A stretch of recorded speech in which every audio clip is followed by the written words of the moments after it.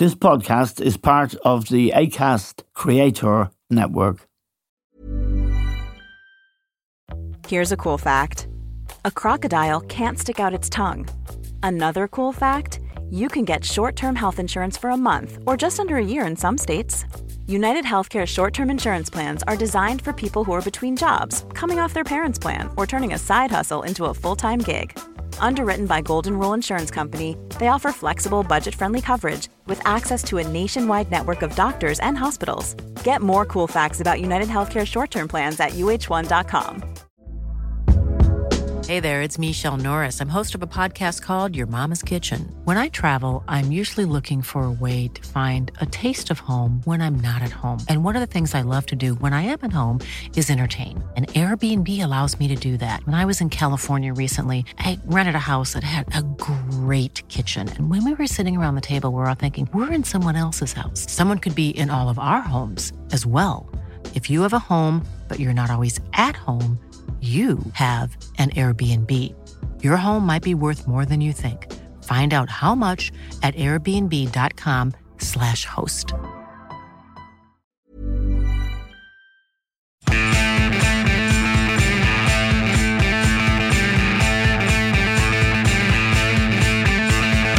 Hello and welcome to The Stand with Amy Dunphy.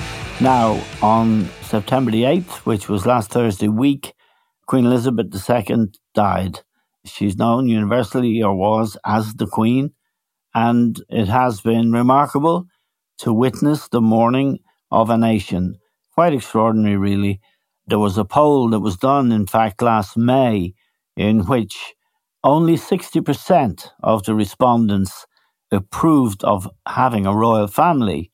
And yet, there was a poll done earlier this week in which people were asked if they cried or welled up when they heard news of the Queen's death. And 44% of people had either cried or welled up. So clearly, the passing of this remarkable woman at 96 years of age, having been Queen for 70 years, has had a deep effect on tens of millions of Britons. And we're joined now from London by Chris Johns. Chris is former chief economist of the Bank of Ireland and now a respected commentator, and he joins us, as I say, from London. Chris, the response to the Queen's passing has really been remarkable. In my time of seeing people pass, whether it was the death of John Kennedy, Princess Diana even, I have never seen anything quite like this for what appears to be a genuine sense of loss that is almost personal, and that's reflected in the queues and in the tears of a nation not known for really being like that. Yeah, it is an extraordinary event, and I think a much bigger one than any of us anticipated, even staunch royalists would have anticipated. As you said, it's almost personal. I'd actually dropped that word almost. For a lot of people listening to the various vox pops that have taken place outside various castles, various palaces, and indeed in that queue that you mentioned for people walking slowly towards Westminster Hall, people have been talking about why they are reacting in this way. And it is remarkable just how personal it is. And everybody seems to have their own story to tell and their own personal reflections on this. And a lot of them say quite remarkable things. They talk about what the Queen meant to them. A lot of them have talked about what the Queen actually did for them, which I find particularly interesting because I wish the interviewer had pressed them more on just what it was that they believed that the Queen did in practical terms for them. Because as we know, the Queen was, despite the fact that she was in the public eye all the time, a very private person. And yes, she chatted to people, she shook their hands. But this sense of meaning that people are projecting onto Queen Elizabeth II is varied from different individual to different individual. And it is fascinating to observe people talking about it and to ask the question, just what was that? And I think it means different things to different people. I think the Queen's genius actually was that she presented a blank canvas upon which people could write whatever story they wanted. And different people did precisely that The royal family, of course, provided soap opera, it provided entertainment, it provided mystery. A lot of people have talked about the stability that she represented in a world which was very unstable over the last 70 years. So different people have got very different reflections on what she meant. And it is quite remarkable the extent to which this has been evident and just how many people that it is touched. If you held a referendum today on whether or not to abolish the monarchy, I would vote to abolish it. But I would be a very, very lonely Republican. And I think that even for saying this at the moment, I run the risk of being accused by other listeners to this of being somewhat disrespectful. Going to your specialist area of knowledge, Eamon, you'll notice that Celtic are likely to be sanctioned by UEFA for banners held up by their supporters at a match this week, whereas Rangers disobeyed UEFA rules and played the national anthem before their game, and UEFA is not going to sanction them. So this is touching all sorts of different aspects of our lives, including football, in quite surprising ways. Yes, I don't propose to offer any brilliant ideas as to why, but the one thing that I admired her, I must say, when you look at public people, there's a whole gallery out there. What I found admirable about her was, I think she had a sense of humor. I think her love of horses, and I think also that in 70 years, she didn't make many missteps, and she had to face, I think it was, I can't quite remember how many prime ministers, but lots of them, 15 maybe, I think might be the number. Let me challenge you there, Eamon, because what you've described there as a woman who had a sense of humor, loved horses, and kept her resolve in the face of an awful lot of change, those are all true. But why, therefore, do you admire her so much? And more generally, why do you think that those qualities, which are cited by lots of people, inspired such deep affection and indeed love? I think there is one other important fact, and it relates to Ireland and her visit to Ireland 11 years ago, when the peace process was at a very delicate point. And she did a couple of things. She went to the Garden of Remembrance and she bowed to the heroes of 1916. She also, at a banquet in Dublin Castle, stood up and spoke a couple of sentences in Irish, and she did it with good grace. She shook hands with Martin McGuinness. Martin McGuinness was an IRA commander, somebody I personally admired again, but he would have been intimately involved in the murder of Lord Mountbatten. She shook his hand, and in doing a whole range of things, she seemed to have the wisdom and the grace to do what she may have regarded as her duty, but may also, and gave the impression of, regarding as the right thing to do. Yeah, I think that's a fair description of her qualities. And I think you're right to remark in an Irish context what she actually did for the peace process in the way that you just described there. But I think it remains a mystery. I think both of us would therefore still say it's a bit of a mystery as to why there is this incredible reaction, bigger perhaps, as you say, than Kennedy and other great figures from history. The reaction is perhaps deeper and broader than that, inspired by those. And I think there is an element of mystery as to just why it is such a big deal. Yes, and one other thing, I watched people queuing for 9 hours, and they're still doing it. They had to close the queue this morning because it had reached so long. Yes, it was 5 miles long. At one point last night, they were going to queue for 9 hours. They were British. The British are not. They're more stoical than many. And yet, this woman touched them in a way that no other contemporary figure has done.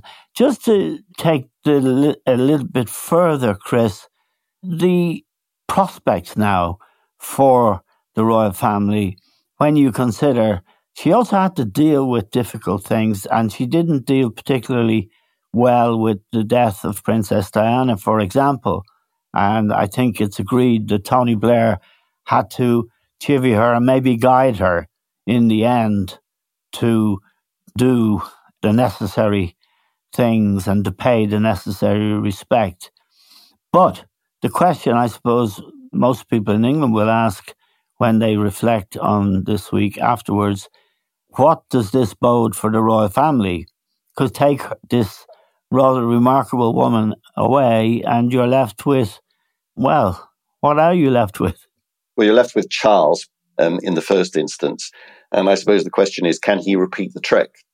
Can he inspire the same kind of affection, love, even devotion, loyalty that his mother did? And I think the jury is out on that one. And events will come along to test him in the way that they tested his mother. Most of the time she passed those tests. You mentioned one there, which was the death of Princess Diana. Another was when Windsor Castle partly burnt down nearly 20 years ago. And there was a right row about the royal family's finances because they expected the state to sump up for that. And people, and indeed the state, reacted badly to that suggestion. And that sparked a whole debate about the royal family finances that resulted in a lot of reform of the finances. Stuff like that will come along to test Charles. I can't imagine he's going to be tested in quite the same way as Queen Elizabeth was, because if you think about the sorts of things that we've already mentioned, plus the antics of various members of the royal family, not least Andrew, we can only hope, and I'm pretty sure Charles does, hope that nothing like that is going to come his way. But it will be whether or not he can continue this trick of essentially people like me admitting that we're in a very small minority of Republicans that would vote for the abolition of the monarchy. I think that we are currently clearly in a small minority. He's got to make sure that what his mother did, which was to keep the UK as a country, as a nation, very comfortable with this monarchy, in a way that other countries clearly have not managed. That will be the test for him. I think my guess, and it is only that, is that ultimately he will fail, because I think she is an incredibly difficult act to follow. And events will come along that will derail him, and that will set up, I think, potential constitutional crisis. But that lies a long way in the future, I suspect, and will depend upon those tests. Yes, and the first test he faced this week that we witnessed was a struggle with two leaking pens. He wasn't pleased and he barked at the person who was responsible for the pens. I suppose a slimmed down monarchy such as you have in Sweden, Denmark, Norway, and indeed in the Netherlands, that might be the future rather than... They are really wealthy and they do own an awful lot of things, including 12 miles off the whole coast of England. Yeah, the Crown... Wind farms, fish, all kinds of things. The Crown, there are various estates and trusts and sources of wealth for the royal family, and we don't know everything about them. Some of the details are public, but many of them aren't. As you probably know, the wills of the royal family are sealed. There is a judge in London that has in excess of 30 wills of dead royals locked in his safe, never to be released. Right. Some will be released after a century. Prince Philip's will, for example, is sealed for 99 years. The various estates go back to 1337. This is positively medieval, this discussion about who has the money and where is it. But the estimates that I've managed to put together suggest that the total royal wealth is just a shade above £18 billion sterling. And it's all changing hands now. And there's the Crown Estate, there's the Duchy of Cornwall, there's the Duchy of Lancaster. As you say, she owns 12 miles of seabed. He owns 12 miles of seabed now. And that's all of a sudden, in the last few years, become very valuable because of offshore wind farms and the royalties and rents that flow, the income from that. But they own Regent Street. People will know about that. There's the St. James area of central London, which is absolutely prime real estate. They own that. Prince Charles owns already a very big farm in Gloucestershire, where his country home, Highgrove, is based. And that farm is famous for organic products, which he sells. They, of course, own all the castles. things like the Crown Jewels, Royal Art Collection, and all that sort of stuff, it's not theirs. It's not their private property. It can't be sold. So they don't pay inheritance tax on that. But the whole taxation thing associated with the royals was reformed, as I say, 20 years ago in the wake of that fire at Windsor Castle. Overall, we think that King Charles and his family this year will get £86.3 million from the various estates, some of which is shared with the UK Exchequer. So they get 25% of the profits from all of those land and other ownings. Other royals, like Andrew, for example, get their money from the Duchy of Lancaster, which last year we think, got about 24 million quid in income. The Queen's personal fortune, which is separate from all of that, those billions, is reckoned to be worth, we won't know because, as I say, her will be sealed, but her stamp collection, her horse stables, and various personal ownership of property around the country, worth roughly, we think, 400 million. That'll pass to Charles inheritance tax free. So these people are not short of a few quid. Fair play to them, I'm sure, and we've seen one or two examples in this country of bigoted Republicans letting their hatred show.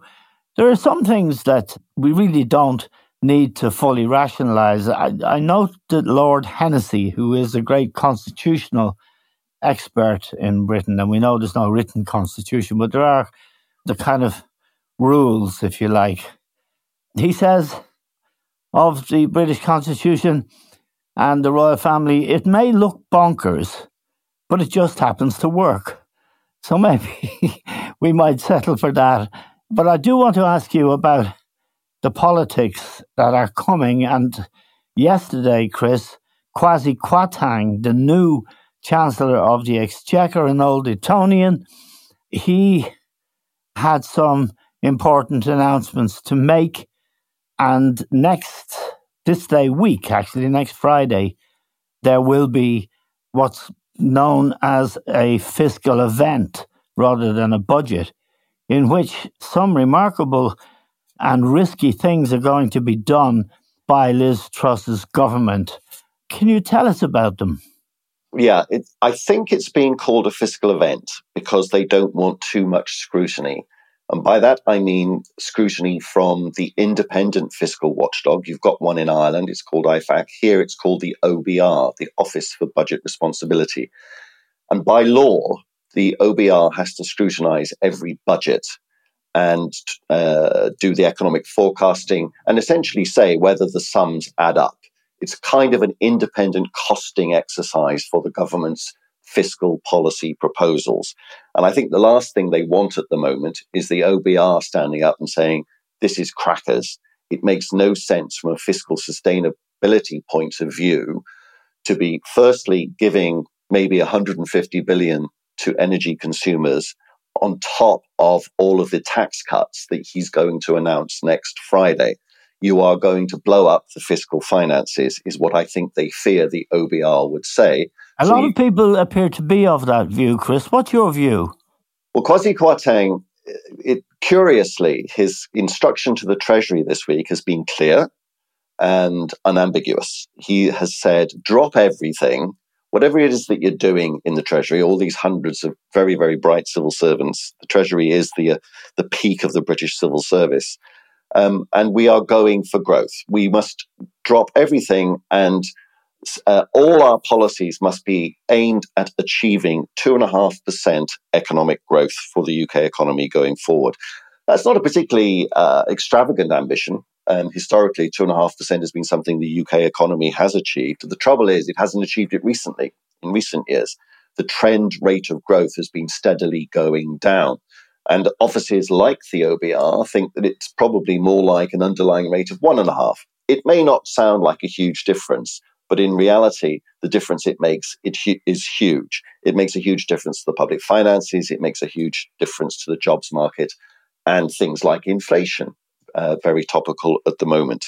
So we think we know why the British economy has trend rate of growth has declined. It's got to do with multiple factors. Top of the list at the moment would be Brexit. That's a drag on economic growth. And so lots of things could be done to improve economic growth. The first thing that Kwarteng should know as a PhD economist, as somebody that has got degrees from Oxbridge and Harvard and probably from other places as well, he clearly is a very smart man, is that all treasuries around the world, all finance ministries, anybody involved in economic policy wants more economic growth, because economic growth solves an awful lot of economic problems. It's a good thing. And that, unfortunately, there is no single button that you can push, marked economic growth, that the Treasury has neglected to push in recent years. It just doesn't exist. And it's very difficult and very complicated. You can't do it with soundbite politics. And one of the things I would say that if he wants to achieve more growth in the British economy is that he's got to do things like develop a closer trading relationship with Europe. He's not going to do that. For example, there was a report out only yesterday that said the number of UK businesses exporting goods to the EU fell by a third in 2021 last year. That's an extraordinary statistic. That is a straight drag on growth. If you increase your exports, your economy is growing. If your exports fall, your economy is shrinking. It's very simple arithmetic. So he thinks, driven no doubt in part by ideologically shared beliefs with Liz Truss, that it's back to the old days of Reagan and Thatcher, that the way in which you boost your economy is through tax cuts. Now, tax cuts might boost the economy, depending on the circumstances in which you find yourself. I doubt very much whether they will in the current circumstances. No. The two big tax cuts that he's going to do are for companies.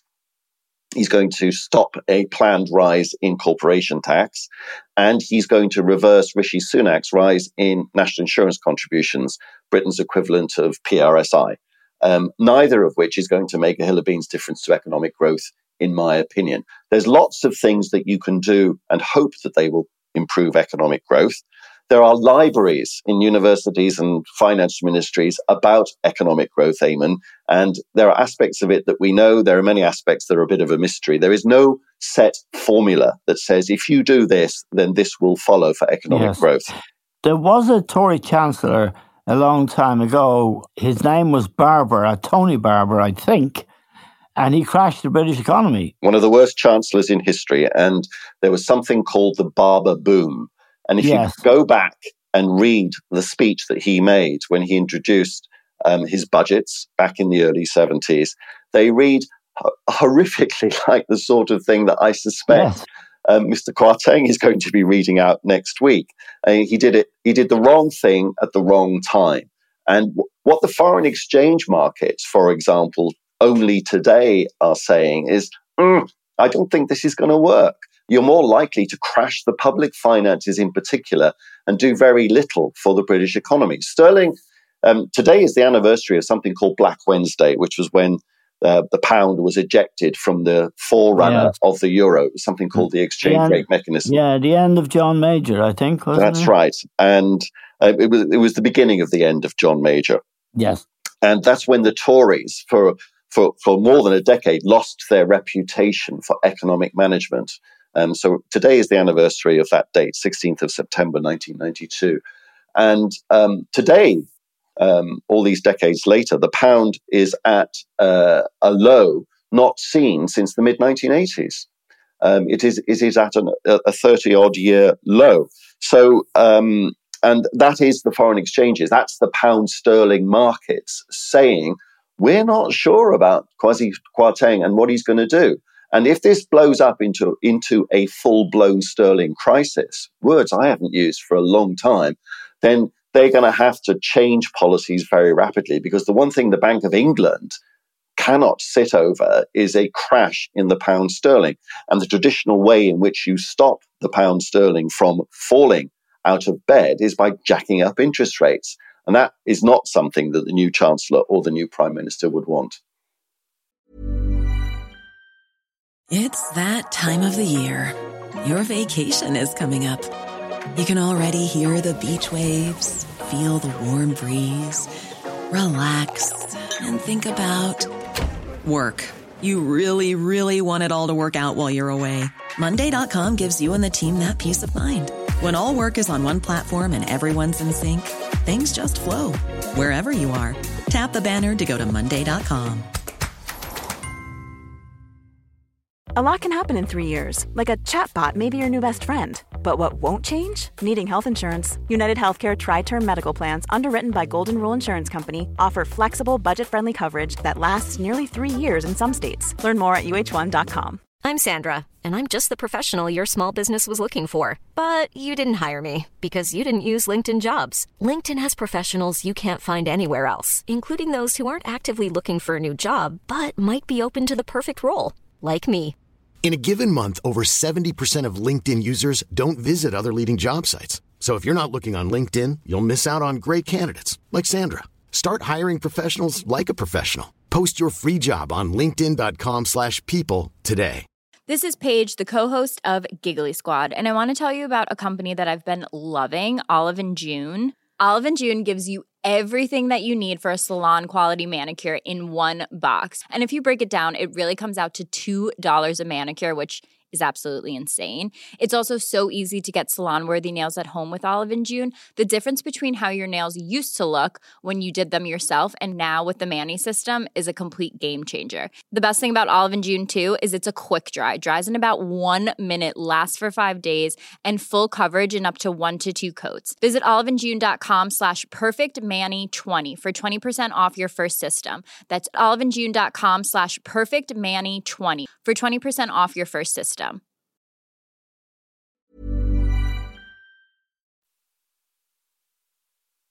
Now, our own interests here are very closely tied to Britain's stance on Europe.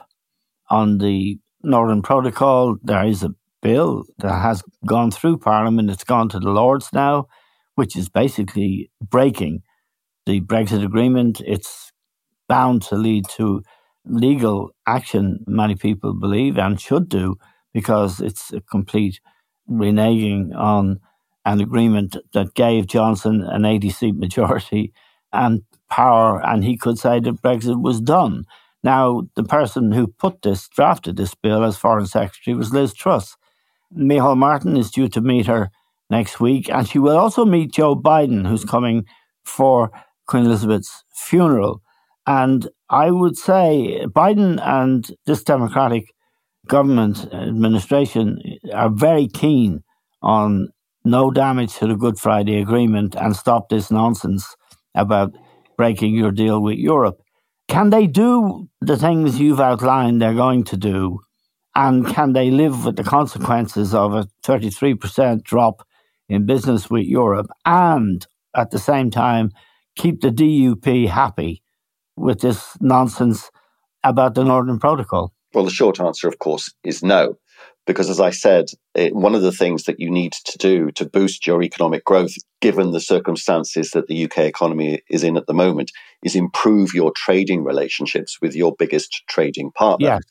And if you then decide to pursue a political policy, the Northern Ireland Protocol, that actually makes your trading relationships worse, potentially disastrous if they lead to a trade war, that has exactly the opposite effect to the one that you're trying to achieve.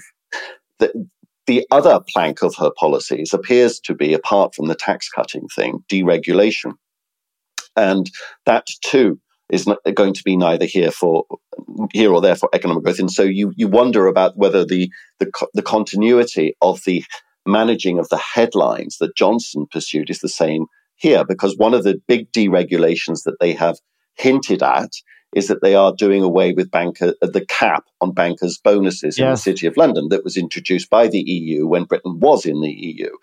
And politically, that looks ridiculous because there is even Tory voters do not have any appetite at the moment for giving bankers more money when we have all of the headlines about the lower paid nurses and all the rest of it. We have a crisis of low pay in the UK at the moment, and everybody is acutely aware of that. So why they then do this deregulation thing, starting with bankers' bonus, runs completely counter to the objectives that they have set themselves. So if you set yourself a policy objective, a logical, rational policymaker would say, well, these are the steps that we have to take to try and meet our objectives. They're doing exactly the opposite. The appetite for deregulation in this country amongst people is nil, because deregulation, for example, has led to raw sewage being pumped out onto British Yes. beaches all around the coastline. And trains that don't run on time, and you pay a fortune to get on them. Absolutely. So the things that they are doing seem to carry a political cost, because already there has been a huge backlash against this idea that you would abolish the cap on bankers' bonuses. It makes no sense in its own terms, because the City of London, although it would like to have it, the City of London has already found its way around this cap anyway. So it has no practical import other than mere headlines, and meaning that your HR department has to be a bit creative in how you pay people. But nobody is not coming to the UK to work in the City of London because of these bankers' bonuses. Nobody is leaving the City of London because of these bankers' bonuses. It has no practical consequence whatsoever. So lifting it is neither here nor there. It merely is a deregulation headline that they seem to think is a good Brexit dividend, but is neither here nor there. And that's the problem more generally with their policies. Their taxation policies that they mention are going to be neither here nor there for economic growth. So they are setting themselves up for failure, in my view.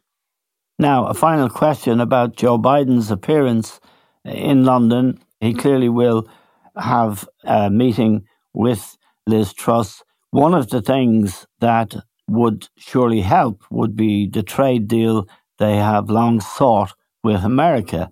They have been told by Biden and by the Ways and Means Committee, which is chaired by a Democrat at the moment, that there'll be no trade deal as long as they are messing with the Good Friday Agreement and in any way putting it in jeopardy. Is that likely lever that Joe Biden and indeed the Irish government can deploy? As you say, the Democratic administration for years now has been crystal clear on this issue, which is that if you mess with the Northern Ireland border, you will not get your trade deal. I mean, it couldn't be clearer. I guess the only hope that this administration in Westminster has is that if the Senate and the House were to change hands in the November midterms, that they might get a more friendly stance from Congress. Not from the president, of course, for at least another 2 years. I think that's a forlorn hope, because I think in America the Irish diaspora extends into quite a few members of the Republican Party, actually. And so I doubt very much whether or not a change either this November or indeed in 2 years' time would alter American stance on this issue. So I don't know why they keep talking about a free trade deal with the United States. The only thing I've got is that ultimately we have to watch what she does rather than what she said. And maybe even the drafting of that bill was a cynical exercise in playing to the hard right-wing ERG section of the Conservative Party and voters at large. And now that she's got the keys to number 10, it's all quietly going to gather dust. And the mood music coming out of Westminster is consistent with that, in that, yes, the bill will trundle through both the Lords and the Commons and bounce between the two for a while and get passed. And then nothing much will happen, because in the interim, it looks like they are talking to the EU again. The EU came up with an offer this week, suggesting that the hated checks on goods being exported from GB to NI can be minimized. So there are little voices in the background suggesting that things are happening to take this away from the political spotlight and to park it, to subject it to prolonged negotiations. And it may not be the big deal that we thought it was going to be. But until it is resolved, I mean, just putting it on the back burner won't be good enough for the Americans. And as long as there is a threat, which this bill represents, the Americans are as crystal clear as they can be. They will not give Liz Truss her free trade deal. Just a final thought, Chris, about the royal family and the monarchy in general in Britain. We may be witnessing, with the death of Queen Elizabeth II, the end of it, the beginning of the end of it, when you look at what's left. Yeah, and as I say, I'm not trying to put words in your mouth. As I say, you need to probably have both a monarchist and a Republican, or a British type Republican, such as I am, to have balance here. If you wanted balance, and my feeling is that Charles at best can hope, as you said earlier, take the royal family along the direction that other European royal families have gone, which is mostly to fade into the background and become insignificant. There are many European countries that still have monarchies that I think people are surprised to find that they still have monarchies. They are so almost invisible. I think that's the most likely trajectory. I don't think that we are going to become a republic in my lifetime. Certainly, given the mood at the moment, something pretty dramatic would have to happen to change that. Yes. But I think that there's this. We may well look back on the Elizabethan era as peak monarchy. Okay, Chris Johns in London, thank you very much for joining us. Thanks to all of you for listening. That's all we have time for now. We'll talk to you soon.